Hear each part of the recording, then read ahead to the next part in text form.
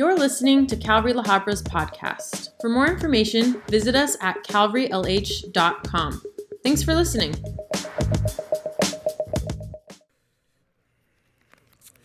All right. Well, good evening.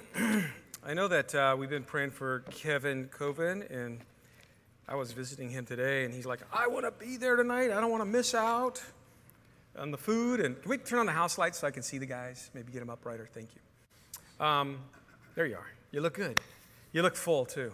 It's a good thing. You look happy. But, you know, Kevin's been in and out of the hospital, and he wanted to be here, so Diane was like, no, you're not ready to go. So I said, well, what if we brought some guys over to your house tonight, and you had your own steak and study in your bedroom here with these guys? And he's like, that'd be great. So we called up some guys. They're there right now watching us online. Let's welcome Kevin and his buddies, Stephen, the rest is over there. So let's turn our Bibles over to the book of Joshua. And, you know, we're using Alan Redpath's book on victorious Christian living. And that's just when I read these devotional books, these study aid books, I always read the Bible, and there's just things I don't see that guys that write commentaries see, and I'm like, wow, that's amazing. And it really it helps start my thinking in a different direction sometimes that I probably wouldn't go. So as you read, you know, Alan Redpath, understand he's a godly guy. He's an anointed guy. God used him in a very powerful way throughout his years of ministry. There's all kinds of crazy Alan Redpath quotes. Google them, and you'll understand who he is. But he's the kind of guy that would say to men like us, when God wants to, you know, accomplish his work, he takes a man of God and he crushes him. Now, when you hear that, you're like, wow. But if you've been used by God, you're like, yeah, Alan has been used by God. He understands that. But at the same time, be reading the chapters. Be more familiar with the Word of God.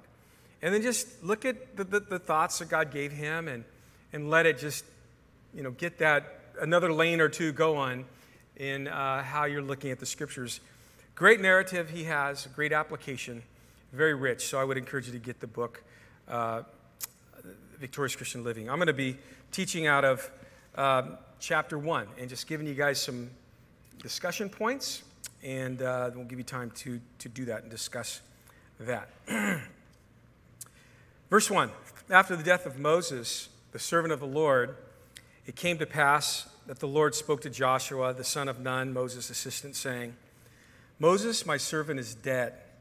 Now therefore, arise, go over this Jordan, you and all these people, to the land which I am giving you, or giving to them, the children of Israel. Every place that the sole of your foot will tread upon, I've given you.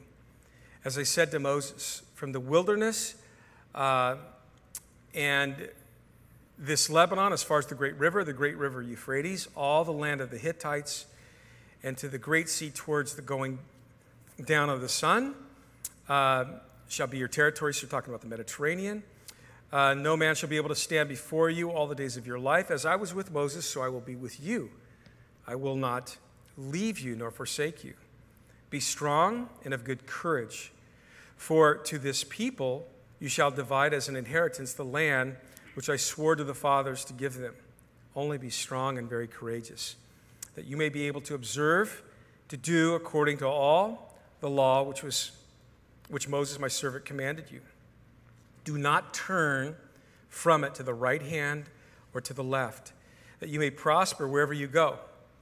This book of the law shall not depart from your mouth, but you shall meditate on it day and night, that you may observe to do according to all that is written in it. For then you will make your way prosperous, and then you will have good success. Have I not commanded you? Be strong and of good courage. Do not be afraid, nor be dismayed, for the Lord your God is with you wherever you go. So after the death of Moses, that brings us into a historical perspective. Moses is now dead, so we know that the work of God never stops. The workmen of God will stop. The workmen of God will possibly die like a Moses, like an Abraham, like an Isaac, like a Jacob, like a Moses. But the work of God never stops. It goes on. 40 years prior to God here speaking with Joshua, Joshua was standing with Caleb and a few of his other buddies that were going to go and spy out the land. 400 years of bondage to Egypt. The nation was crying out to God for 400 years. He heard their cries, raised up Moses, delivered them. There's all kinds of speculation on how many days it would have taken them to leave Egypt and actually enter into the promised land. Some say 11, some say 2 weeks. Doesn't matter. Just a short, time, maybe under a month if they even got lost. But they get to the border of the promised land, the parameter that God even reiterates here to Joshua. Here's the boundaries. And they get to this city called Kadesh Barnea. And if I could have the air conditioner I'll lose my voice in a couple minutes if we don't back it off a little bit. It's cold up here. Never thought I'd say that. I think I'm getting old. But air conditioning does it to my voice. 40 years earlier, standing at Kadesh Barnea, and we know the account. It's in Numbers chapter 13 if you guys like, taking notes. And Joshua and Caleb are 2 of 12 spies that are like invited to go in and check out the land. You guys know the account. They go in for 40 days. They go into the land that God had promised Abraham. They go in. The word of God had spoken, had been reiterated through Isaac and Jacob.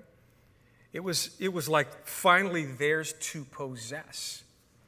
But you guys know they came out after 40 days of checking out the land, and 10 of the spies were like, man, there's some really big, bad, evil dudes in there. We're like grasshoppers in their sight at big fortified cities. And the 2.5 million people that came out of Egypt would hear the negative report of 10. I just want you to think through that. And it would reverberate. And the consensus was, let's freak out. The people of God who cried out to God, and God saved them and freed them. And I'm going to say 2 weeks, are now freaking out because the land that God had promised them was a land flowing with milk and honey, but they heard that they would have to conquer part of the land, that there would be pushback, that there would be war, there would be opposition. And they cave into fear. They cave into unbelief. And because of that, God's like, well, for the next 40 years, for every day they were in the land, some people say, God assigns a year of judgment to the people.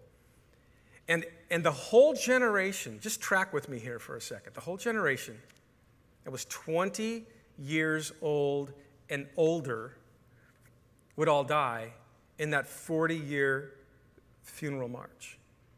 Now, that might sound really cruel, but God knows in order to really conquer the land, He's going to need people of faith, people of the Word, people that believe His Word and apply His Word. And guess who died off? All of those people that caved into fear and unbelief and denied God's Word. So God removes the fearful and those that aren't grounded in and obeying His Word. It took some time, and it does take time. And then there comes a day where God goes, it's time. And Joshua gets the nod. And Joshua, when you begin to look at his life, him and Caleb are the only two that were 20 years old and above that would be able to go into the promised land. But Joshua was an interesting guy.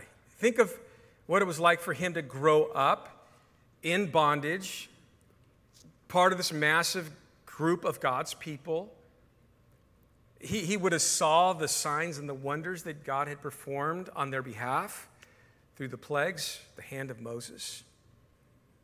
He would have saw the day that God released them. He would have saw the Red Sea part, as they would have cried out a few days later because they were thirsty and they came to these bitter waters of Mamre. God turned them sweet. He would have seen these miracles. He would have seen the whole Mount Sinai encounter that is captured in the book of Leviticus. He would have seen it all. He would have seen the plans for the tabernacle. He would have seen the tabernacle. He would have seen the glory of God. He would have seen the Shekinah glory of God. He would have seen God through a pillar of fire by night and a cloud by day. This guy would have seen an amazing thing. He would have seen Moses as a leader lead. He would have seen God's heart on display for God and for the people through this man Moses, firsthand, front row seat. In Exodus chapter 17, before, we read about, who Joshua was. And it talks about him as a mighty soldier. There's a battle between the Amalekites. You guys know the account where Moses goes up on a hill. And as long as his hands were in the sky, were raised up, God gave victory. And they were just having a field day with the Amalekites. But when Moses' hands would drop, the battle kind of went the other way, and they would start to be defeated.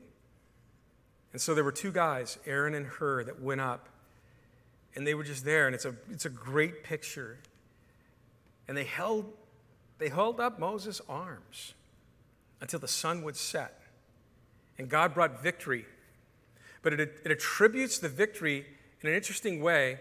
It says, and Joshua, who was a general, defeated the Amalekites. This is just who this guy is that gets the nod. He's a man of faith. He has seen God work. He's had a great role model. And now God is going to use him to be a leader, to lead the nation into the promised land, to lead them into a conquering role, a claiming role where they're going to claim the inheritance that God had promised clear back to Abraham. In Numbers chapter 27, and I've got some of these scriptures, that you guys are going to break around in some groups, and there'll be papers turned around. I wrote all my scriptural references, so we didn't have to use PowerPoint, I don't think. But in Numbers 27:18, when Moses was preparing to die, he asked God to give the people a leader, and God chose Joshua. Deuteronomy 31:7-8, Moses gave a final word of blessing and encouragement to Joshua there, and he says, and Moses called Joshua and said to him, on the side of the Lord, or on the side of Israel, be strong and of good courage, for you must go with this people to the land which the Lord has sworn to the fathers to give them, and you shall cause them to inherit it. And the Lord, he is the one who goes before you. He will be with you. He will not leave you nor forsake you. So don't be dismayed. Don't freak out. Joshua, you know what happens when people freak out? I need people of faith. You've got to model that. And I'm sure that when Moses said that and he heard that God would be with him, it would have fortified Joshua greatly. To have Moses endorse him in sight of all of the people, to have Moses encourage him and remind him of God's mission for him and God's mission for the people. Like this is who you're going to be, Joshua. To have Moses say, the Lord, he is the one who goes before you. He will be with you. He will not leave you nor forsake you. Don't fear nor be dismayed. Listen, I've talked about, we're going to talk about the victorious Christian life. That's the idea. But I put 4 things down. Number 1, what is essential when it comes to living a victorious Christian life? Number 1, God's calling is essential, verses 1 through 9. Secondly, we'll get to it, stepping out in faith is essential, verse 2. Courage is essential, verse 6, 7, and 9. And then knowing, trusting, and obeying God's word is essential, verses 6, 7, and 8. But to know that he was called of God, just to know that was of the utmost importance because of the huge task ahead of him. Knowing his calling would keep Joshua on track with God. It would keep him on track with God's plan for his life. Knowing his calling, being assured of his calling.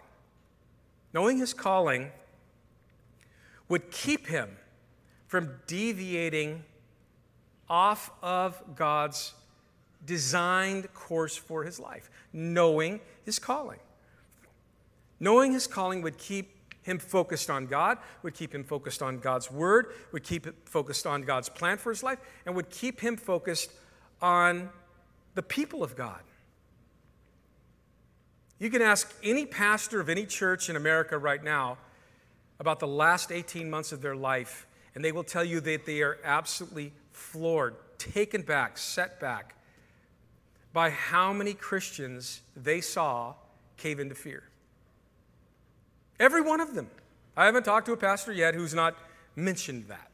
Christian leaders that haven't mentioned that. The same is true for Christians that have just deviated away from God's word, and they're just drinking in the narrative of the world, the philosophy of the world. But see, God knew that in order for his people to find rest, which the promised land is not a picture of heaven, as we go through the red path thing, it isn't pictured as heaven. Picture it as the center of God's will for your life. That's the promised land.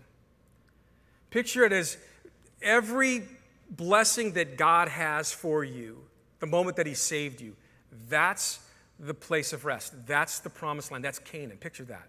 That's the best application. Now, in order to find that, in order to lead others to that, you and I are going to have to be people of faith. We're going to have to be people of the word. We're going to have be people that are assured of our calling. Don't you find it kind of interesting that Moses in his farewell address, like the whole okay, get Joshua over here, and that's the one thing he did, is he assured him of his calling. He didn't say, now, here, let's go over a bunch of battle strategies. Let's get all militaried out, and let's talk about how we're going to, conquer the land militarily. Although that was part of it. He didn't talk about policies or politics or philosophy or philosophers. He talked about God and God's calling on his life. And isn't that interesting that now that Moses is dead and the first time we see God himself talk to Joshua, he repeats the same thing. He goes right back to his calling. If I had one final message to give to our church, and this is not it, by the way, I feel a few more brewing in me. Based on what I see happening with the church today, I would spend a good amount of time talking about the significance of understanding your calling and staying true to it. Don't deviate. Don't get off course. Don't get all caught up in other people's battles. Don't get caught up in other people. Don't get caught up in other plans. Stay focused on what God has called you to be and stay true to him and his word. Because that's where you're going to find rest. That's where you're going to find peace. That's where you're going to find victory. Don't deviate. I don't care how many more pandemics come. Don't deviate. You say, well, I deviated in this one. Don't deviate ever again when a pandemic comes.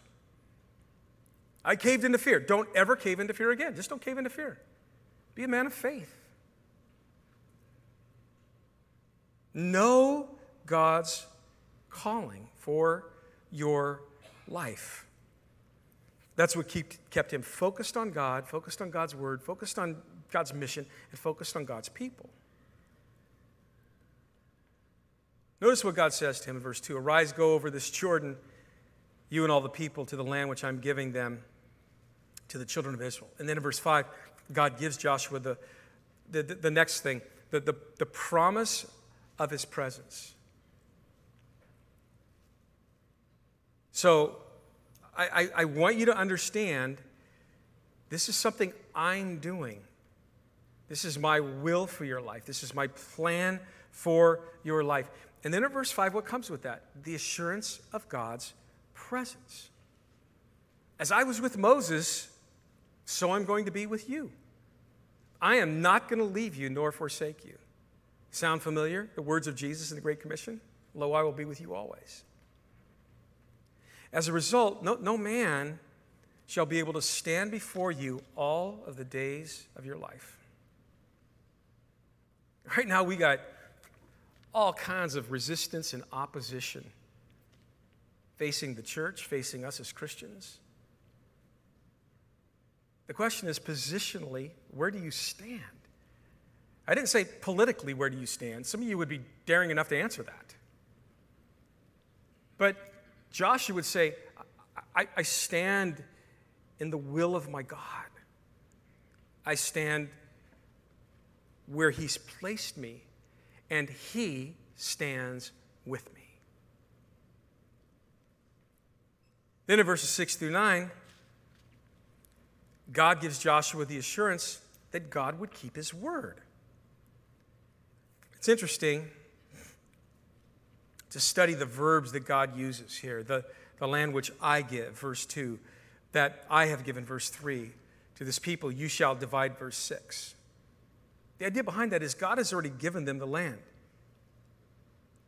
You know, whatever God calls you to do, whatever God calls you to possess, whatever that is, look at it in that tense. God had already given them the land. All they had to do is step out in faith and claim it.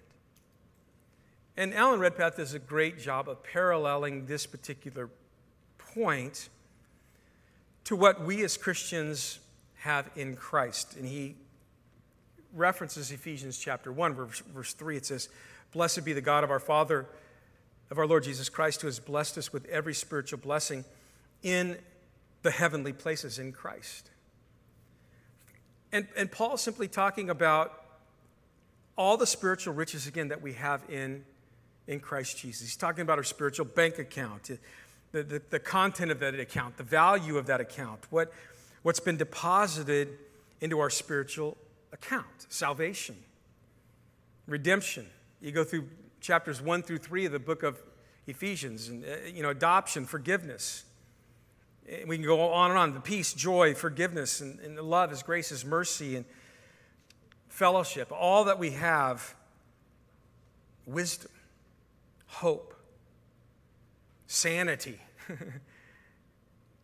wholeness, completeness, purity, the hope of heaven. God has already given us every spiritual blessing in Christ. Positionally, that's just who we are, and that's what He's done. All we need to do is step out by faith and possess the possessions that He has given us. That might be true. It would be true as far as your calling, the gifting that God has given you, those opportunities in which He's desiring to use each and every one of us. Notice in verse 2 again, go to the land that I am giving them. Verse 3, every place the sole of your foot shall touch, I am giving you.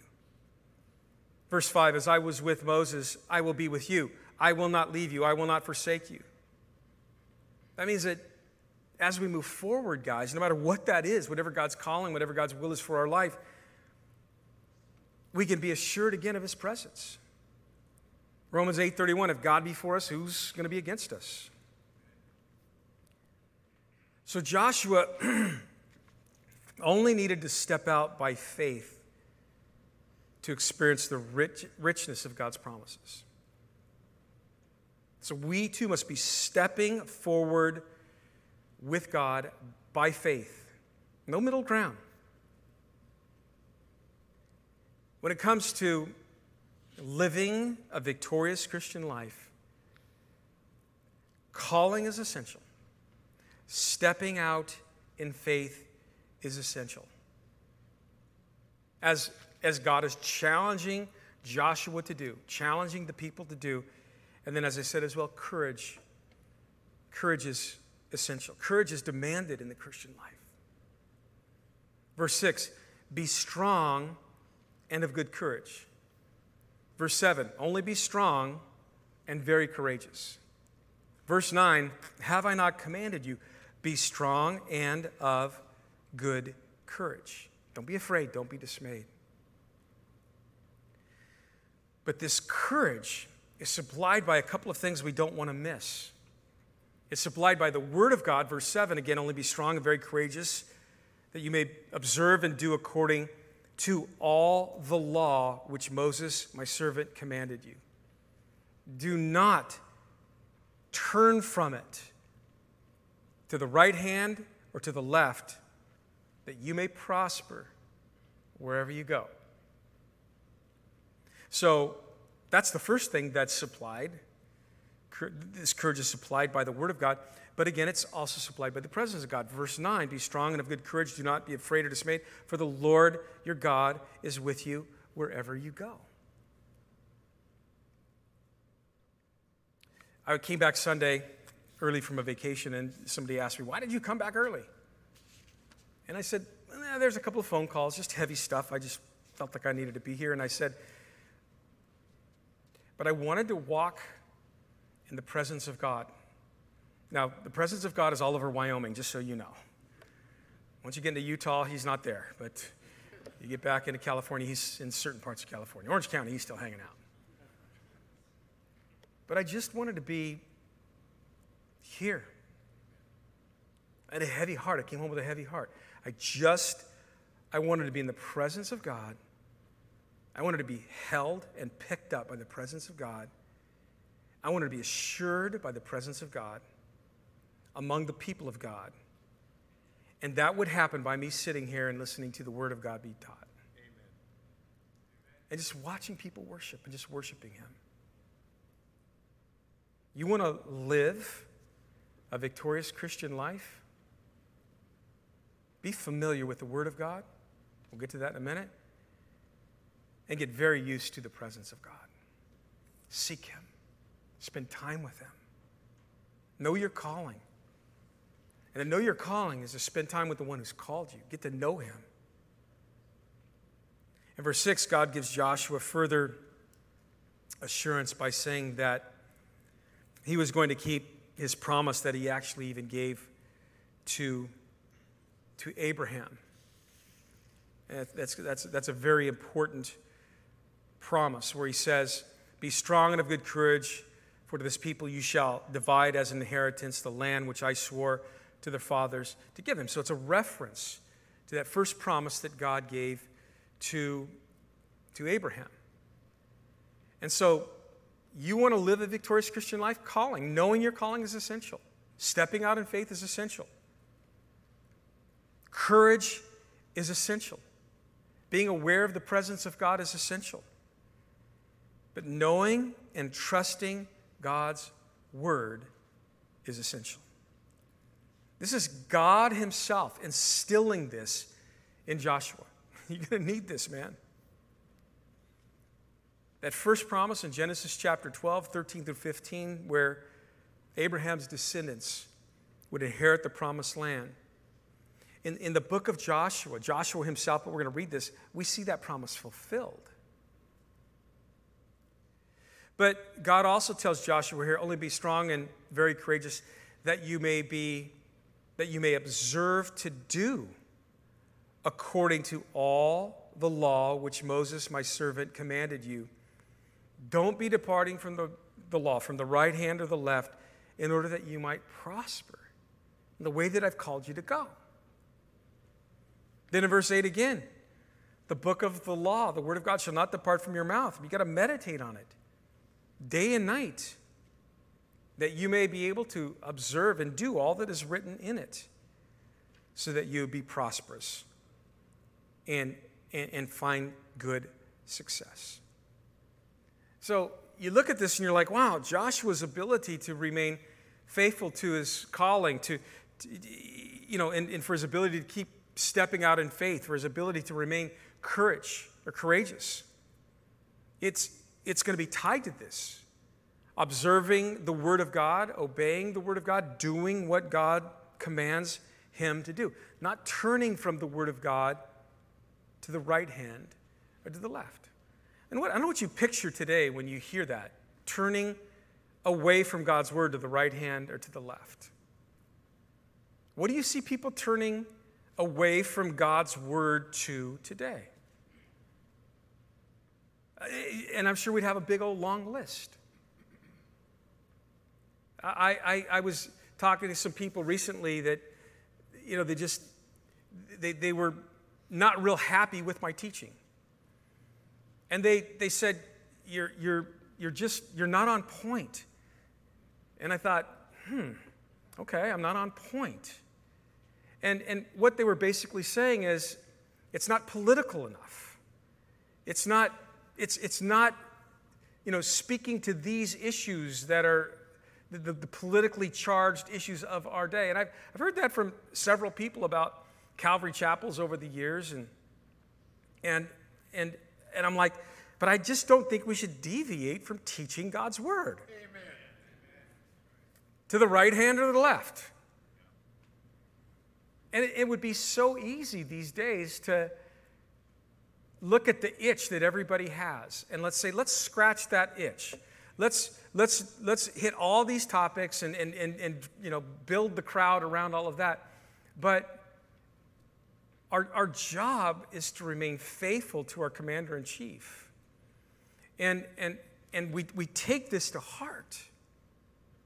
We are to lead people into the promised land. We are. We are to help them find their place of rest. It's interesting because in Ezekiel it talks about the promised land as the center of the world. God looks at it as the center of the world.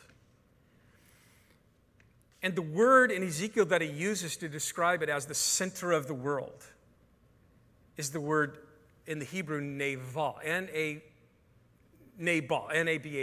We derive our word navel from that. And the idea that God wants us to understand is from this center place, this piece of soil, comes life. What life was he talking about? He was talking about a Messiah that would one day be born in that land and live in that land and die in that land and be resurrected on that land. And from that would become life, would be offered life, spiritual life, and eternal life to all.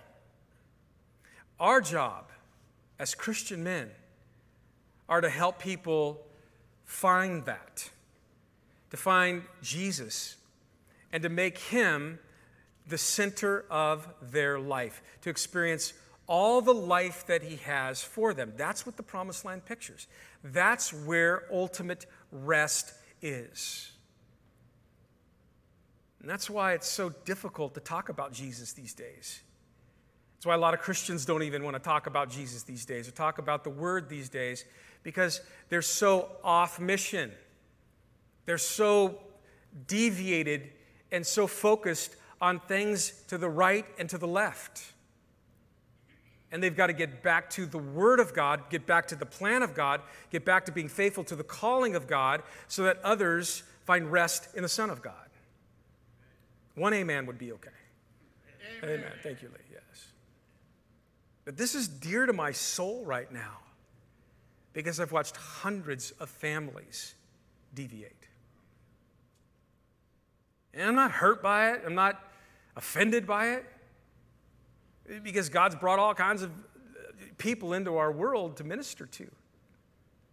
But I am shocked. I am shocked I've taught for almost 30 years the Word of God. And it's jarring and startling to hear people in your own church say, too much gospel, too much, and you're like, you've gotten off track. Don't deviate, guys. Just don't. Don't deviate.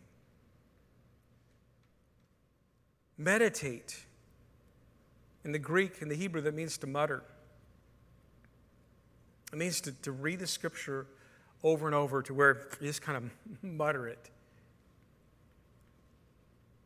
Moses had kept a written record of all of God's words and acts. Deuteronomy 31:9 says, so Moses wrote this law and delivered it to the priests, the sons of Levi, who bore the ark of the covenant of the Lord, and to all the elders of Israel. And it was more than just a record book that priest cared for. Joshua would have to take time to read this and meditate upon this. Psalm 119, the psalmist says in verse 14, I've rejoiced in the way of your testimonies as much as in all riches. I will meditate on your precepts and contemplate your words. I will delight myself in your statutes. I will not forget your word. Psalm 1, you guys know this psalm, verses 1 through 3. Blessed is a man who walks not in the counsel of the ungodly, nor stands in the path of sinners, nor sits in the seat of the scornful, but his delight is in the law of the Lord. And in his law he meditates day and night. He'll be like a tree planted by the rivers of water that brings forth its fruit in due season, whose leaf also shall not wither, and whatever he does shall prosper. So Joshua, Lance, put your name there. This book of the law shall not depart from your mouth. Meditate on it during the day, at night as well, so that you will observe to do according to all that is in it. For then you will make, the word is going to work itself out in your life to where you're going to make your way prosperous. And you are going to have success. I had a college one time that was kind of borderline Christian, used to be post-Christian now. They're like, hey, would you come and give a Bible study on success? Or come and give a speech on success is what they want. Oh, yeah, I'd love to come and give a speech on success. This is what I taught on. I taught on Psalm 1 through 3, and Joshua 1 through 8. I go, you want to find success? All you young upstarts that got all the answers already? Learn about your God. Learn about his will for your life. This is what he describes as success. Who cares what the world describes as success? We have peace. Nearing the end of Joshua's life, you can read ahead, Joshua 23, verse 14 was his farewell address. It says, behold, this day I am going the way of the earth. I'm going to die. And you know in all of your hearts and in all of your souls that not one thing has failed of all the things which the Lord your God spoke concerning you. Isn't that radical? All has come to pass for you. Not one of his words has failed. And that truth will be said of God throughout eternity. If Joshua was able to conquer Canaan, having only the first 5 books of the Bible, how much more ought we to overcome whatever God calls us to conquer with the complete Word of God? I wrote down in my notes years ago in this passage that there's 3 questions that come to mind with success. Number 1, did we obey the will of God? Number 2, were we empowered by the Spirit of God? And number 3, did we serve to the glory of God?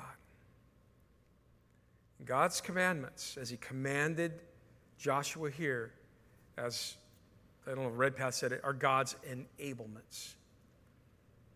And then I want to give you some time to talk, but in the rest of the chapter, Joshua commands the officers, He's like, pass through the camp and command the people and tell them, prepare provisions, for within 3 days we're going to cross over this Jordan to possess the land which the Lord God is giving you to possess.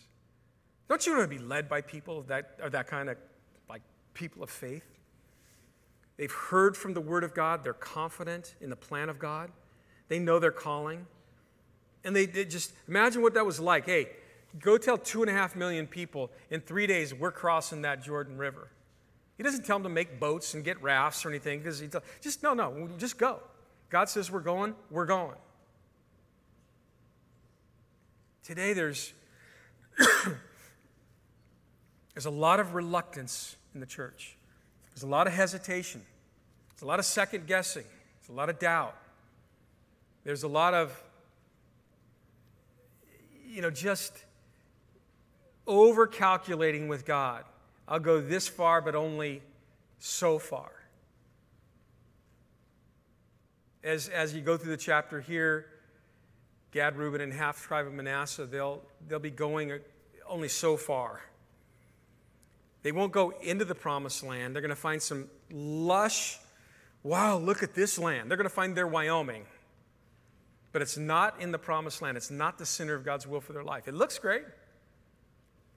And God's going to say, they're going to say, we want to stay here. And God's going to allow them to stay there. He's not going to force anybody into the center of his will. He's not going to force anybody into the promised land. And the thing that he will do, because he's a gracious God, and he knows us, is says, I'll let you guys, if that's the land you want, that's where you want to live your life, outside of my perfect center of my will for your life. I'm going to allow that. But you're going to have to go in, and you're going to have to help us conquer. And never forget this. That's God's way of graciously allowing them to see he's with them. He's for them. Sometimes we have this reluctance. We have these lapses of faith. We have this, I'm only going to go so far. And then the Lord just allows us to see something, see his work, to see something to spur on our faith. And I believe that's what he was doing with Gad and those 2.5 tribes, Reuben, Gad, and the half tribe of Manasseh. That was in verses 12 through 15. So the people, they assured Joshua, saying in verses 16 and 18, all that you command us, we're going to do. Wherever you send us, we will go.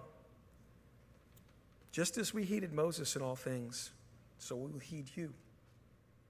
Only the Lord, your God, be with you. Please, as he was with Moses. And I like this. Whoever rebels against your command and does not heed your words in all that you command him shall be put to death. Only be strong and of good courage. I was thinking we should put that verse up right before our children's ministry door. That'd be kind of a cool thing. All the parents would be going, yeah.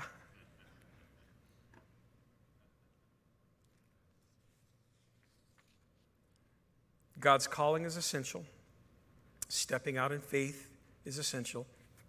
Courage is essential. Experiencing the presence of God and knowing and trusting his word is essential if we are going to live a victorious Christian life. The 3 questions you'll have out there: did we obey the will of God? Were we empowered by the Spirit of God? Did we serve to the glory of God? So, not sure how we're breaking up. And no plan? Do we have a plan? Just break up some chairs and get together in some groups and have a discussion for the next half an hour. All right? The girls have tables. They're more orderly. We're like, figure it out. Oh. And then we're going to be up here for you that are watching online live. You won't hear us in the house, but you online that are watching live, I don't know what camera they're in right now, right here. We're gonna panel and discuss the questions with you guys online. So stay online. The rest of you guys just break up some chairs and get around in some circles and introduce yourselves and just go over the notes.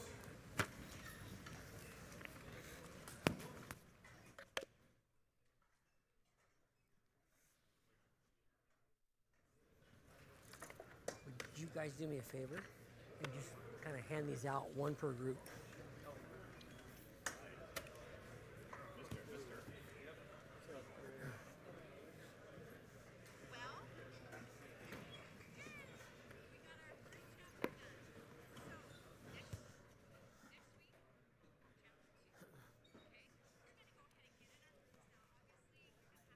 You guys all mic'd up?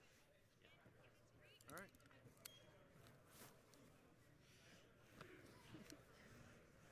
She just,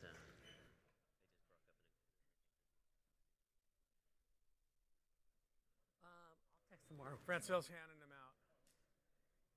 Josh Pepito has them over there. He's right over there.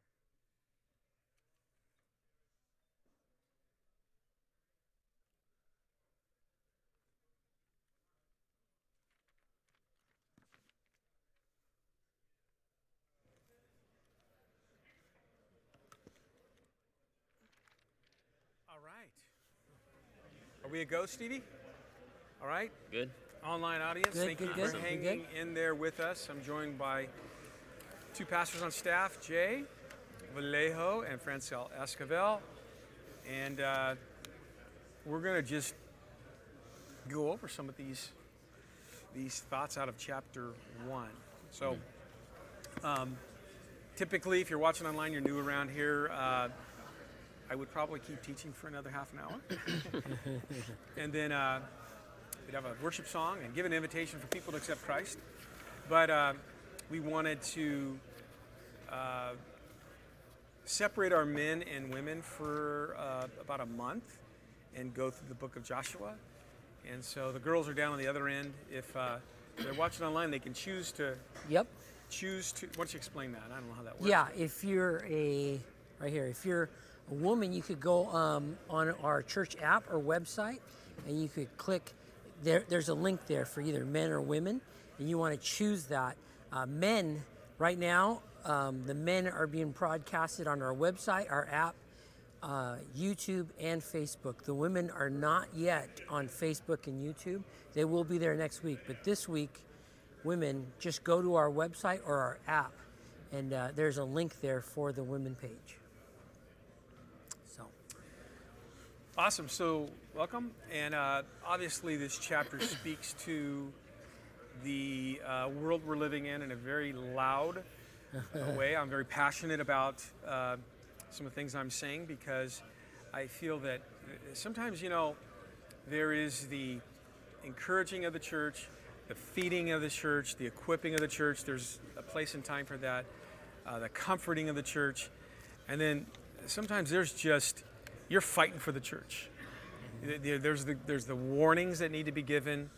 And you guys know as well as I do that the last 16, 17, 18 months, the enemy has used the pandemic to really scatter the sheep in every church we know of, including ours.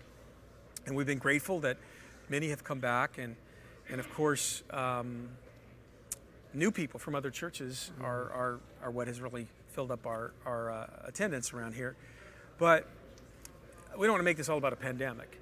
But this does speak to that in a very real way. it does. And so I really, all week, I was looking at this idea of a calling, and I'm like, man, if people just understood their calling, they wouldn't flinch, they wouldn't deviate, they wouldn't freak out, they wouldn't back off if they just knew their calling. Why don't we talk a little bit about that? Like, how do we understand our calling? And I mean, it's obvious how Joshua heard from Moses, heard from God, specifics as to what he was called to do. But for the person that's out there right now going, I'm not so sure about the calling of God. I'm a Christian, but I don't know how that all works. Maybe you guys can speak to that a little bit.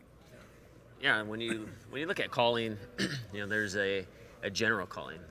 So a general calling for us as Christians to be those that are going to hold to biblical standards. We're going to be trusting in God's word. We're going to live a life that is honorable before God, and so there's a general calling of us as Christians. But then there's also a specific calling, and those are the specific calling is predicated upon God's personal desire for you as you fit in the body of Christ. So when you look at like 1 Corinthians chapter 12, you look at Romans chapter 12, Ephesians chapter 4, you see various gifts, and you see how Paul talks about, especially in 1 Corinthians chapter 12, that God has designed the body of Christ to be, he likens it to a body, like a regular person.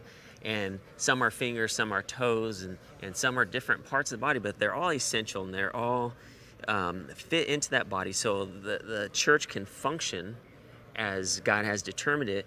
But it says in there that God has given us those gifts individually according to how he wills. And so God has a specific calling for each and every one of our lives based upon the gifts and the talents, the things that he desires for us at this particular time, in this particular life, in our setting, and he plans on using us that way.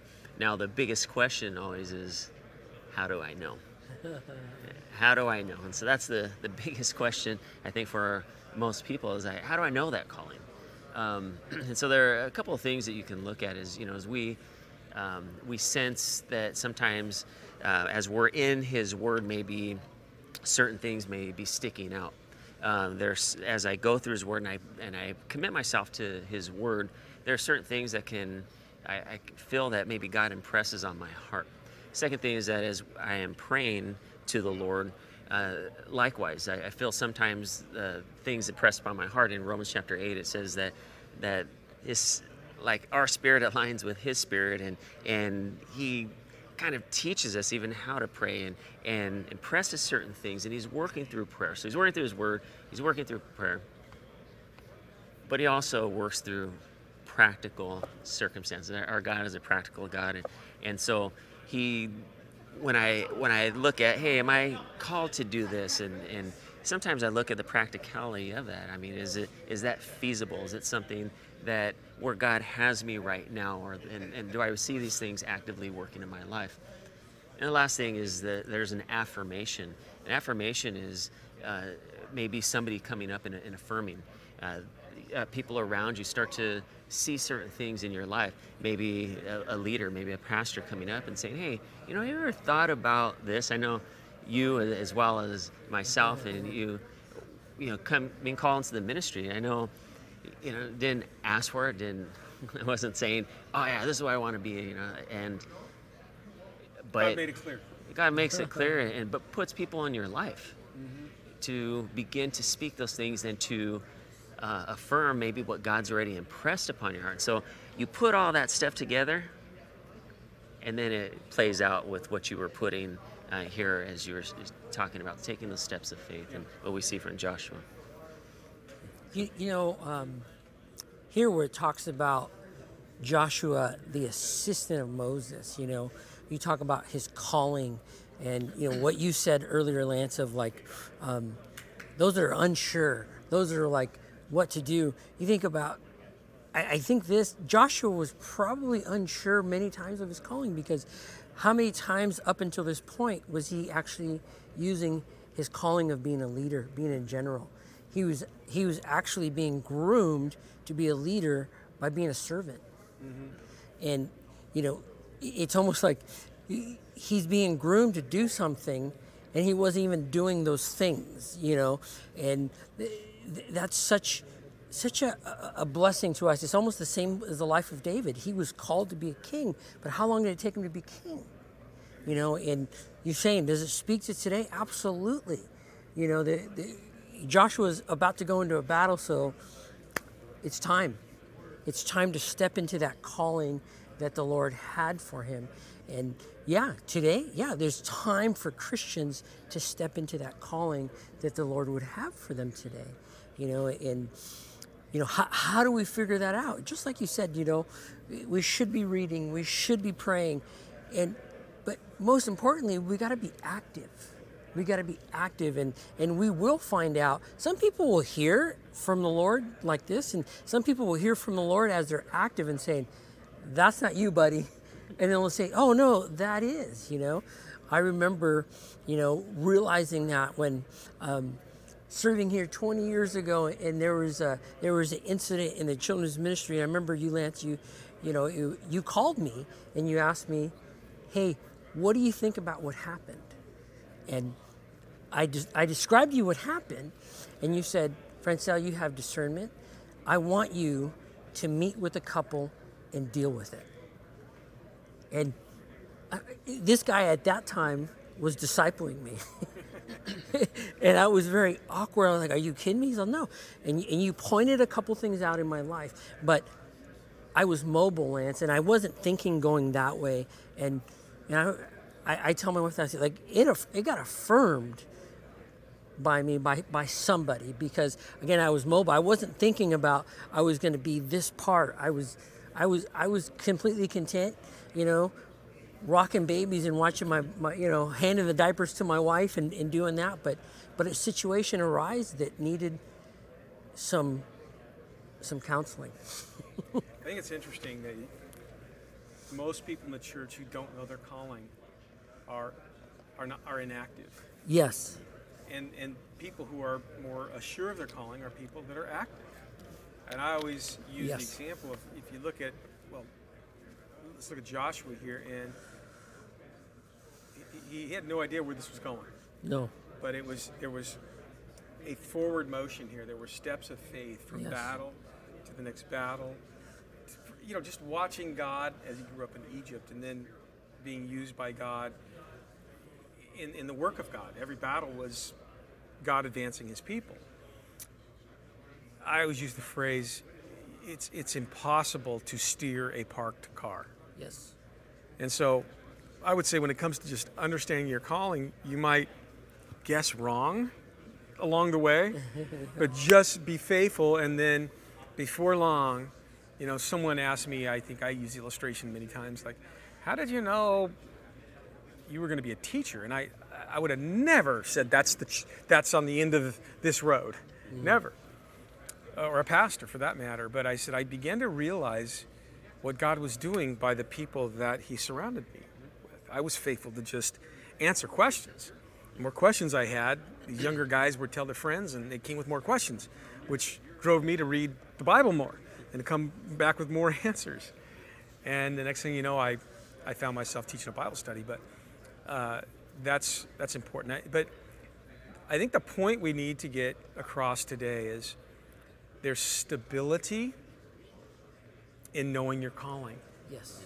And in a very unstable world where we as Christians are soldiers of Christ, and our main goal is to please the one that enlisted us and not get, as Paul would tell in his pastoral epistles, distracted with the affairs of this world. It's to know who you are, to know what your gifts are, and you'll find stability in that and security in that. And you won't be blown away by all the different winds of doctrines and winds of philosophies that come along in the world and even in the church. Yeah. It's very important to know your calling. And I think we would have seen a very different reaction in masses of Christians throughout our church and throughout our community and other churches had people known their calling. Yeah. They wouldn't have moved to the right hand or the left. Yeah. They wouldn't have caved into fear. They would have been assured of who they are, God's mission for their life, and that God was with them. Yeah. They would have had the courage that comes from that. And they would be in the center of God's will today. I was reading a commentator that talked about knowing your calling, and he talked about Christians that don't know their calling and don't understand their calling, but are still active or maybe not active. He says they're walking for the Spirit. He says, but Christians that know their calling are walking from the Spirit. And you really do, like you said, you feel empowered when you're walking in the calling that you're in.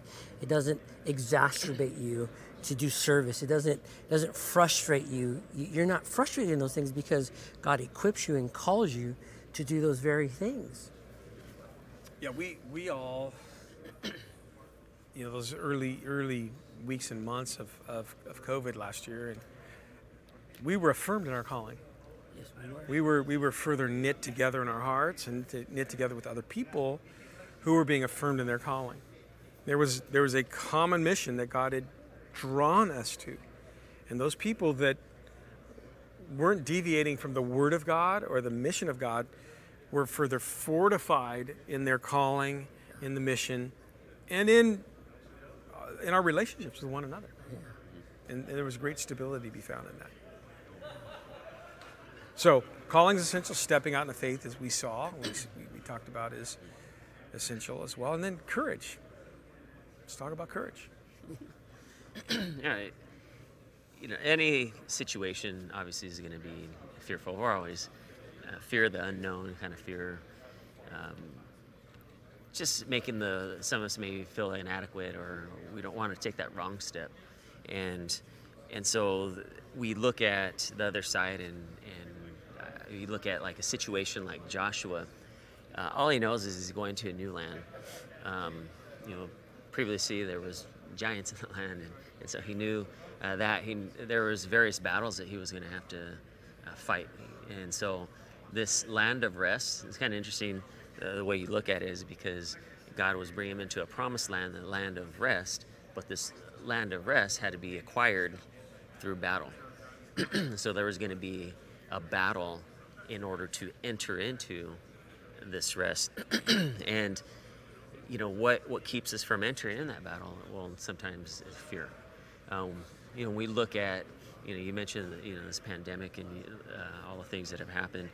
And one of the things that has driven people and really challenged the church and challenged people, and even today, is fear.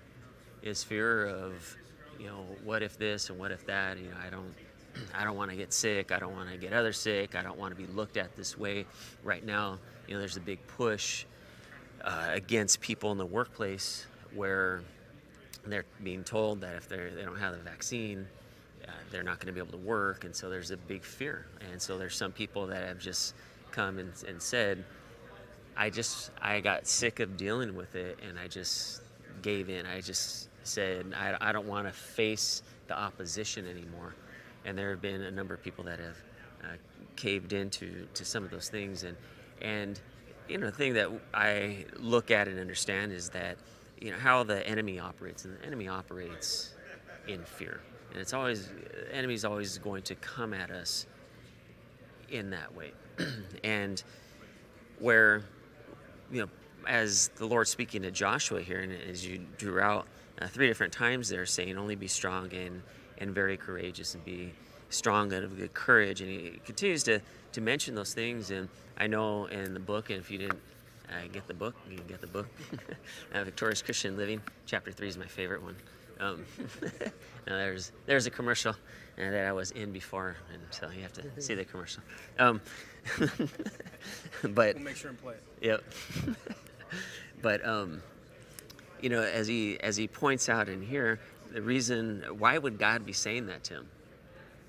Because Joshua, even you think about, you mentioned the battles that he fought, the Amalekites and different things, and he had victory in those battles, but yet going into a new land, he's in fear. That's why the Lord's reaffirming him and reassuring him, don't be of good courage. Be strong and be of good courage, and strengthen yourself. You need to stand up. You need to take a stand. And that is the only way we're going to enter into a new land, into a new chapter in our life. You think about what the pandemic has brought. It's like we came to a crossroads, just like Joshua was coming to the Jordan and having to make a decision to go over it. He's having to prepare himself, and there's a preparation before he would even go over it. For us, we were being prepared, and now we came to a crossroads. We came to Jordan, where it's like, okay, you're going to go and enter into this land. You're going to go and you're going to battle. You're going to need courage to fight those things. And so those are the things that is going to help, as what's mentioned here, Joshua to have success. And for any of us in our lives, the only thing that's going to ensure or gives the best chance of success is to be strong and courageous, and to take those steps of faith and understand that success follows that. It's interesting in verse 7 that he points that our courage needs to be to obey the word of God. And it does. It takes courage to do what's right, to obey the word of God. Not, he's not saying be courageous in front of your enemies. He's saying, oh, be courageous to obey. And when we obey, we could go through the book of Joshua and you see how, God defeated all those things. All they needed to do was be obedient. You think of the crazy obedience it took to march around a wall. That's obedience. And it would take courage to say, okay, let's do this again tomorrow. Let's do this again tomorrow. And it doesn't always make sense. What God tells us doesn't always seem practical. But he tells us, that's what he's telling us, be strong and be of good courage. And like you said, it's the promise, because he's going to go wherever we go. And he's even given us the source of that courage by telling us, if you step out in faith, I'll be with you. I'll be with you. And so that courage, to me, it was very interesting that he pointed it to obedience of his word. It wasn't be courageous on the attack of the enemy. It's be obedient, be courageous to obey my word, to obey, just to be obedient to what he has for us. And for me, I know the things that the Lord has spoken to me. I know the things and it's not always easy to step out in faith. And sometimes the enemy would put an easier path, a less confrontational path, maybe, a more popular path down my way. But I have to have courage to do what God has asked me to do. And he knew that Joshua, like the rest of us, would have these different paths to go on. And I think about chapter 6 and 7, where, it wasn't him, but it was the one, I can't think of the name, the guy who held the bounty back, and they didn't. It was at Ai, where they got defeated because someone didn't have the courage to obey. Amen. Yeah, I think, practically right now, we wake up to a world that it's filled with uncertainty. Yes.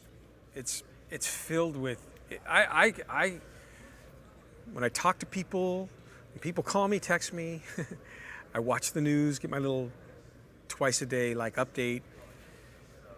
I'm left with more questions than answers. Absolutely. There's nothing certain. Even though you think something's certain, there's 15 other opinions that make you question what you think is certain. Yep. The Word of God is certain. And that's why I made that point, is what helped him become courageous was the presence of God and the Word of God.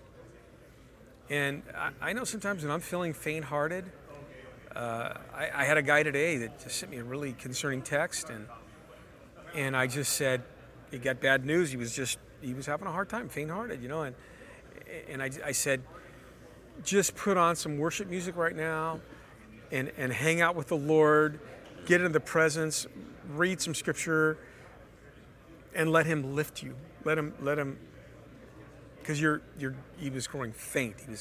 You could see he was getting more faint-hearted. And there was so much uncertainty about the news that he had heard. And I think it's imperative, not just that we are confident in what God has called us to do, but we're confident in Him, that He's with us, and He's for us. And being in His Word does that. It brings us into a conversation with Him. It allows His Spirit to speak to us and to fortify us and to build us up and to give us the courage we need to walk others, as I used the example today, into the center of God's will for their life. This guy, he loves the Lord. Maybe he woke up and he was walking in the center of God's will. Bad news comes and he's rocked. And now he's like, over here. What was my response? I can't help the guy if I'm unstable and I'm deviating from God's word and I'm taking in all kinds of information all day long and all week long that's causing me to be unstable and fearful, I would be of no help to the guy. But immediately as I read his text, I was like, man, the Lord put these scriptures on my heart, this stuff on my heart. And I'm like, that the stability that God brought to my soul, I was able to pass on to him. It's important. You know, as you say that, Lance, I'm thinking the Word of God talks about itself in Hebrews chapter 6:19. This hope we have as an anchor to our soul, both sure and steadfast. And it's, you know, the anchor is meant to keep that boat immovable. And there's so many storms right now that want to move us. They want to move us from the truth. And that hope he's talking about here are the promises of God and the Word of God. And that's the anchor, like you said. That's what's going to anchor our soul during these times in trials. And, you know, we have been, as a church, going through a lot of, the family here, our extended family, is going through a lot of trials that in COVID and even outside of COVID. And the only thing that we have to offer some of these people is the hope of the Word of God. I think it's interesting, too. We didn't develop the whole chapter. I just summarized some things. But, you know, courage, stepping out in faith, walking in the presence of God, all of being in the Word of God, all of that is going to play into who we are in the lives of others that God has called us to lead. And it's interesting when Joshua stands up. They've only seen Moses. And now here's this, they knew Joshua, but he's not Moses. And he's got the courage to stand up. He's got the confidence that God is with him, or he wouldn't have stood up. And even as he talks, it was like, God said, and we're going. And that's what people need in this day and age, is they need husbands that are filled with the Spirit and filled with the Word of God, and have a clear path in the calling for their marriage and a clear path in their calling for their family. And we need them in the church to be filled with the Spirit and filled with the Word, so they're helping with the clear path that God has called for our church, not deviating to the right or to the left. For 18 months, guys, you've heard me warn our church over and over and over and over. Do not become engulfed with the narrative of the world. Be informed and turn it off. And then be engulfed with the Word of God. And we're going to be steadfast and immovable, always abounding in the grace of our Lord Jesus Christ. And people who did that, it was glaringly obvious. Like, wow, they're arm in arm with us, standing with us, walking, and hundreds of families, hundreds of people, online, offline, here, you know, and then it was glaringly obvious who wasn't. Because everything that came out of them, you could tell a whole lot by social media, you could tell a whole lot by running them into the store. You could tell what they've been taking in. They just changed who they were, and they became part of the narrative of the world because they weren't rooted and grounded in the Word of God and filled with the Spirit of God. And then before long, you even begin to hear that they look at us with indifference, because, as I alluded to, there's people that are like, no, you're teaching the Word of God every week, but that's not enough. You're not political enough. You're not hitting the political buzzwords enough, the political topics enough. And that grieves me, not because I'm taking a personal jab at my teaching ability. It grieves me because these are people that have sat with us and have heard the warnings, a lot of them. And I believe we have not deviated. We're not going to deviate, and I believe that many people have. And all of a sudden, we're enamored with all this other stuff in the name of church, in the name of Christianity. And all of a sudden, we're a church that's not effective in their eyes. And that, I believe, grieves the heart of God, at a chance when we should be uniting and encouraging one another and building up one another. That's only going to happen if we're all on the same course, if we're all on the same mission, if we're all in the Word. And the negative stuff and the divisive stuff is just the enemy. That's just the enemy. Yeah, there's definitely, place and time. There's obviously, I know when Chuck began to teach through the Word, one of the things he was challenged with was kind of along the same lines, and why he was teaching verse by verse from Genesis to Revelation. And he felt and he taught us that the Word of God was sufficient, and all those topics would be addressed as you move through the Word of God, but the Word of God would be the foundation, the basis. I was just in Louisiana, and we were driving around scoping out the land, seeing where we would be able to set up relief, and we pulled into this one parking lot, and there was this a lady sitting on a curb. She had an empty bottle of wine. She had another one that was 3/4 full. She had a bag. She was just, looked like she was beaten up by the world, and literally kind of beaten up by what she said was her husband and stuff, and sitting on a curb in the back parking lot of a store. And I don't think she wanted to hear our political views. I don't think she wanted to hear what we thought about vaccines and those types of things. And you go into these situations, and when people are desperate, they're needing. They're not looking for all that. She was needing somebody to teach about the Word of God and to tell her that God loved her, that God had a plan for her life, that regardless of what happened between her and her husband, she was sitting there saying that she didn't want to live anymore. And so she's drinking. She's been drinking. She's saying she doesn't want to live anymore. She's completely desperate, and she needed to hear about God's love. And when it's all said and done, those are the things that we need to center on. Again, we address things, and there's things that we obviously will run across as we are going through the Word, as we are talking about things, because we're relating to people's life today. There's real life situations, and people need answers, but we're still going to center the foundation on the Word of God. And so that's not where we're going to deviate. There's no reason to deviate, because we believe that, just as it talks about in Hebrews, that the Word of God is powerful and sharper than any two-edged sword, piercing down the vision of soul and joint and marrow, and is a discerner of thoughts and intents of the heart. And we can trust in that. Do you really believe that's living? Do you really believe that it's powerful? And it's sharper than any two-edged sword. Do we believe those things? Because if we do, then that is what we need to be educated on. And when you look at the world today, you look at the church today, most of the church is biblically illiterate.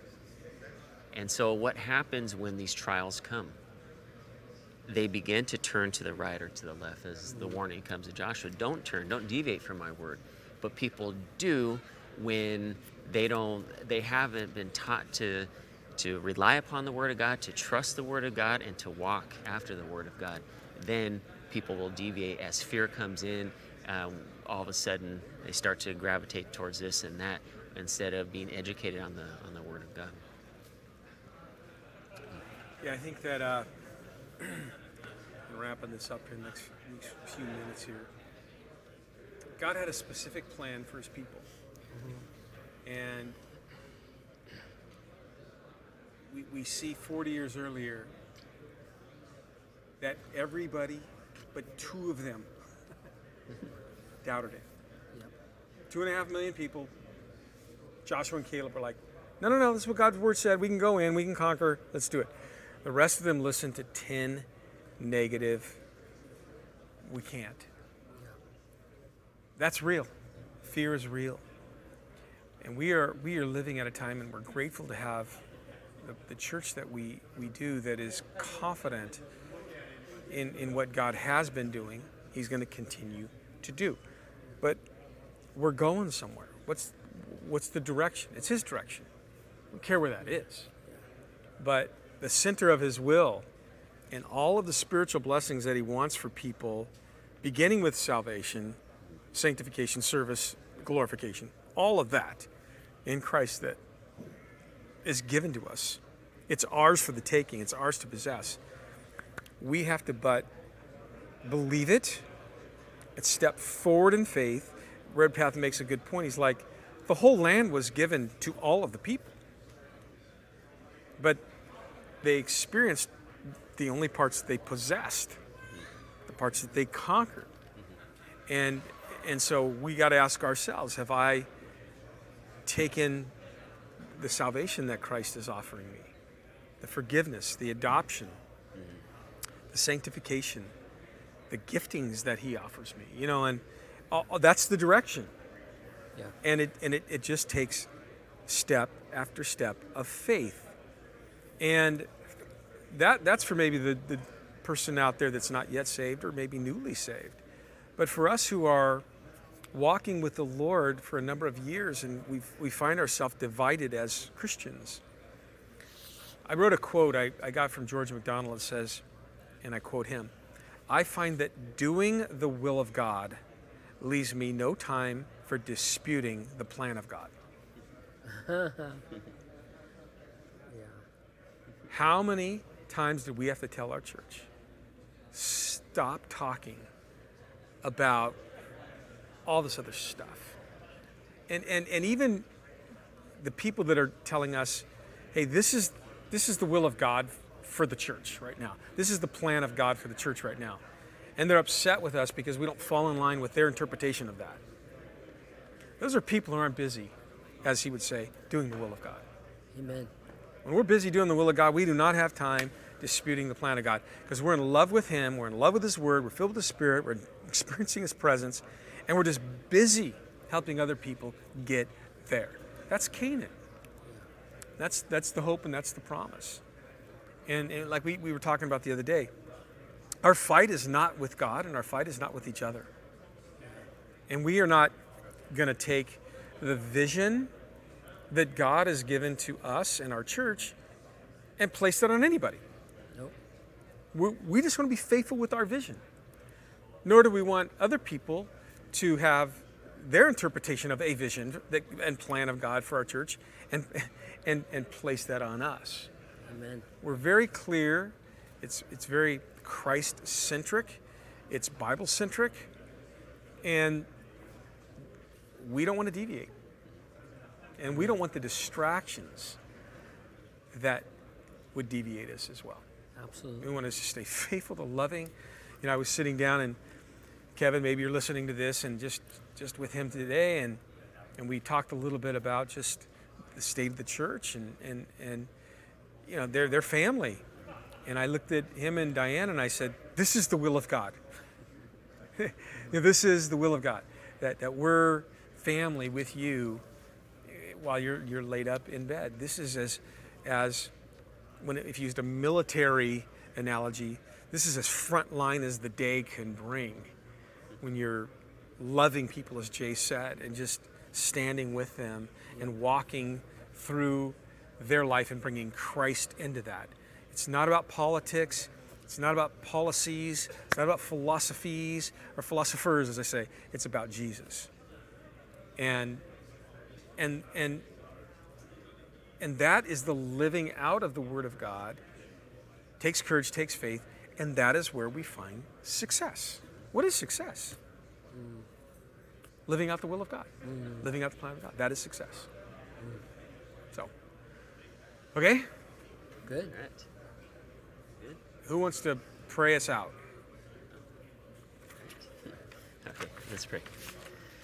Well, Father God, we just come before you, Lord. We just thank you so much, Lord, just for this evening and for us just to be able to come into this book of Joshua, Lord, and just to see, Lord, just the calling of somebody who has already been faithful, Lord, in the role that you had placed him in. Father, there's so much that we can learn from his life in the first 5 books, Lord, as we look and see him in Exodus and other places, Lord, where you used him to stand up. Father, you spoke to him personally as he was in the tabernacle, that you allowed him to see a land, Lord, and just to be strengthened as he saw the fruit of the land, Lord, and bypass the giants and the troubles, but he saw the positive things, Lord, and was confident in those things. And we see you at work in his life, and as you raised him up after the death of Moses, Lord, and calling him to trust you, calling him to trust your word, and just to stand forth and be strong, Lord. And may we take those things to heart, Father. Just may we emulate him, Lord, as that we would be faithful also in our lives, that we would trust you just as he did, understanding that we need to be strong and courageous and where you have us, Lord. Father, just be with us, Lord. We ask that you would protect our church, protect your family, Lord, from the enemy coming in and just trying to rip us off. Lord, we just be with us now, Lord. We love you and we thank you. In Jesus' name.